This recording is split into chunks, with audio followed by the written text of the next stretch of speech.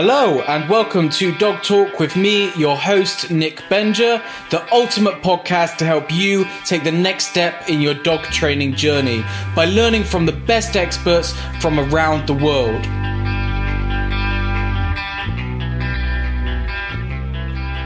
Hey, welcome to another podcast. This is a little bit of a different one because I have taken the audio from a YouTube video that some of you may have already watched. And if not, you're getting the chance to listen to it in your car or whatever. So you're kind of doubling up here. Or if you just want to re-listen. So this is 7 ways to be a better dog trainer. And when I put this out, I think some people misunderstood it. This isn't about do this technique. This is about, hey, do these things and you're going to become a better pet dog trainer in your career, just generally. So it's not all about your technical skill, which I think some people misunderstood. This podcast is sponsored by Trumplo. Trumplo is an animal training platform which has a whole load of courses. It's about combining the art and science of training and applying it to all species, and is founded by my good friend Agnieszka Janarek, who's a previous guest on this podcast and is just generally a really awesome person. So check out their courses over at Trumplo.com. That's spelled Tromplo.com. Let's get into it. What's up, guys? For those of you that don't know me, I'm a professional dog trainer. I instruct other dog trainers, and I'm the host of the Dog Talk with Nick Benja podcast, which has allowed me to interview the best dog trainers in the world. And today, I'm going to share with you the 7 things that I've learned which will make you a better, more successful pet dog trainer. The first tip is a little bit of a cliche, but that's find a mentor. It's obvious through all of the people that I talk to and through my own experience that having a mentor is a complete game changer. And not only is that my experience and the people who I interview's experience, but one of my favorite books is Mastery by Robert Greene.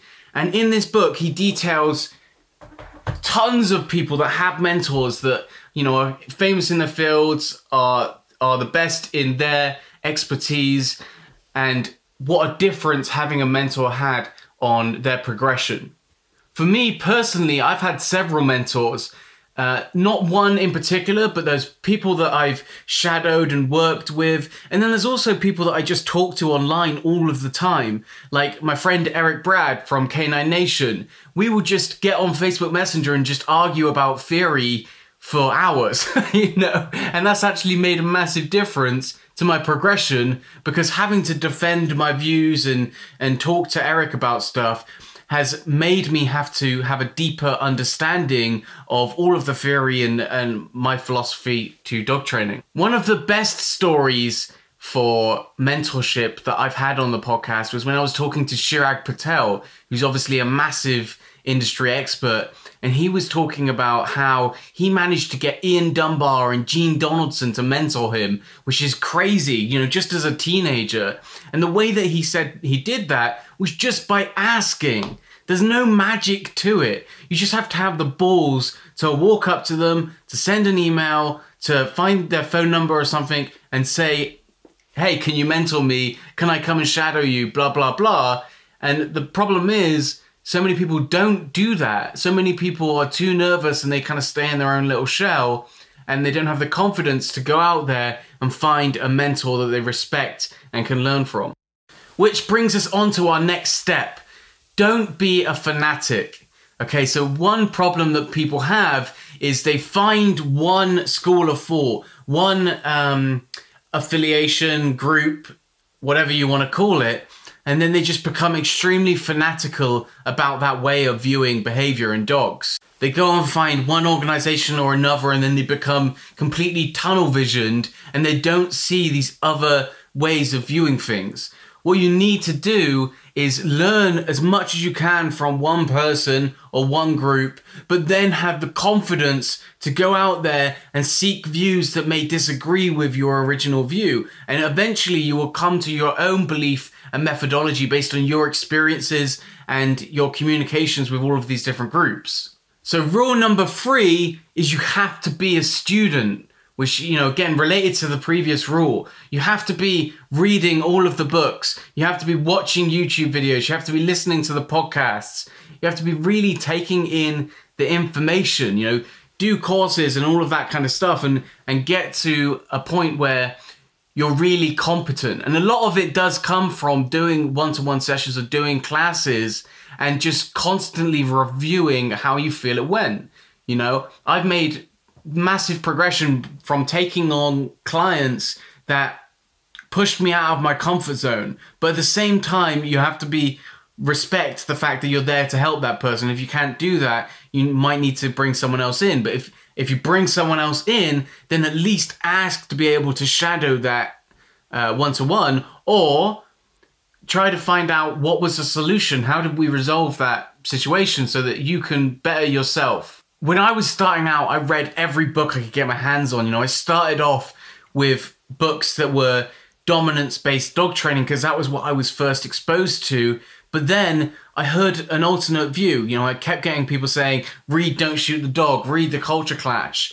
And for me, what I did was, okay, you know, my current belief was dominance, but at the same time, I want to know the argument for all of these different viewpoints. So I bought Don't Shoot the Dog and I read it. And then within a few chapters, I was like, okay, there is obviously a lot more to this than I realized.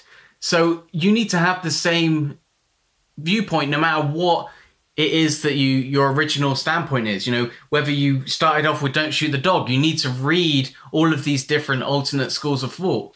Number 4 is get practical experience. I can't tell you how many people I talk to that have read every single book, but they don't have the practical experience. And a lot of the times they know they don't have the practical experience and they're desperately trying to seek that out. And I will admit, I think that it's really hard in our industry because lots of the courses are theory-based and you don't actually get to be hands-on with dogs.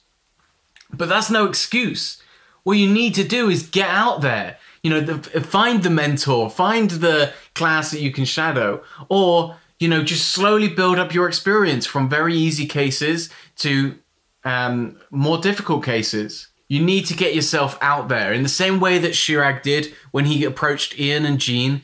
You need to get out there and find people that you can watch, find people that you can help with their dogs. Which brings us to number 5, which is you need to learn how to coach. Okay, you can be the best dog trainer in the world, but if you're rubbish at communicating with people, it's all for nothing.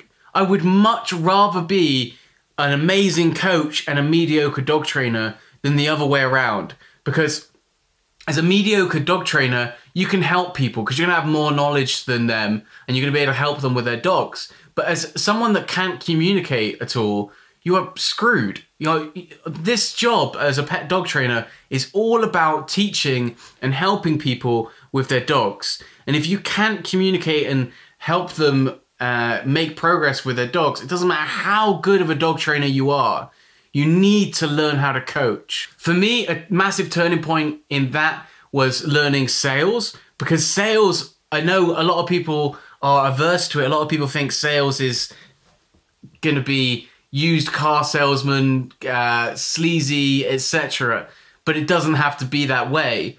Sales is essentially about persuading people.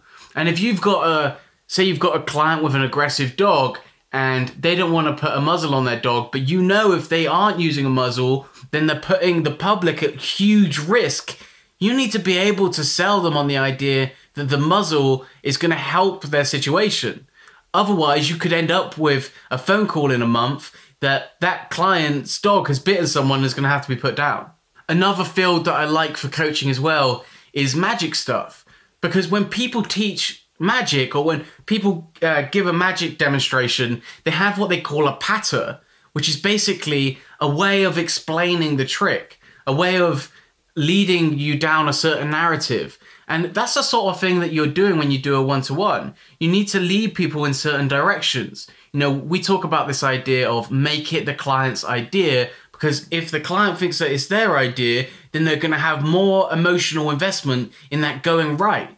And if you have that kind of mindset of the way that you say something is going to have an impact on that person's response to it, essentially, then that is really, really valuable. Sometimes I will know the answer to my client's problem, but I will ask questions that lead them to it as opposed to just blurting it out. You know, I might say, where can we put your dog that they wouldn't encounter this problem, right? Now I know they're going to come to the conclusion that they should put their dog in the kitchen and start the training there, or whatever the situation is, but I will lead them down that path instead of just giving the answer straight away, because I know that it's going to give them a better reaction and a better commitment to the solution. On the subject of sales, point 6 is learn business. The problem that almost every dog trainer has is we love dogs. We love dog training, but we have no idea how to run a business, and we're self-employed, we're forced to run a business. And if you know how to run a business, you can provide your client with a better service. So you need to know how to run a business, not just so that you can make more money, although that is great because you're going to have more satisfaction with your job, so that you can provide that better service for your client so that they can get better results with their dogs. When I was starting out, I spent years just spending money on courses and learning as much as I possibly could about dog training, but I was broke. I had no money. I couldn't afford petrol. I remember getting stranded at a service station and not being able to afford the petrol that I just put in my car. It was extremely embarrassing, but it was a turning point. It made me go home and realize I need to get my shit together. I need to start reading about business. I need to start learning this stuff. And now I've spent years reading as many business books as I can, listening to business podcasts, watching business content on YouTube. And I needed to put that time in order to get to the point where I am now, in order to have a successful business that my clients can enjoy the training that they're doing with me. And finally, point 7 is find your niche. Now, I know you're not going to be able to do this when you're just starting out and you haven't tried anything. You know, you haven't worked with aggressive dogs. You haven't worked with doing puppy classes. You haven't done lead walking or recall or whatever it is. When you're starting out, you kind of have to try stuff and see what really clicks with you. But eventually you have to find your niche. If you scroll through my podcast list, almost everyone in there has a niche. Michael Shikashio, dog aggression. Milena DiMartini, separation anxiety. Craig Ogilvy, play skills, right? These people have found their niche. And what that allows them to do is become a complete specialist. Michael Shikashio doesn't need to be able to train obedience heel work to a high standard. And anytime he spends training or learning that, is time that he isn't spending becoming the world's best expert on dog aggression. He's narrowed his field even more, which has enabled him to become extremely efficient and successful with dog aggression cases. And what's fantastic about that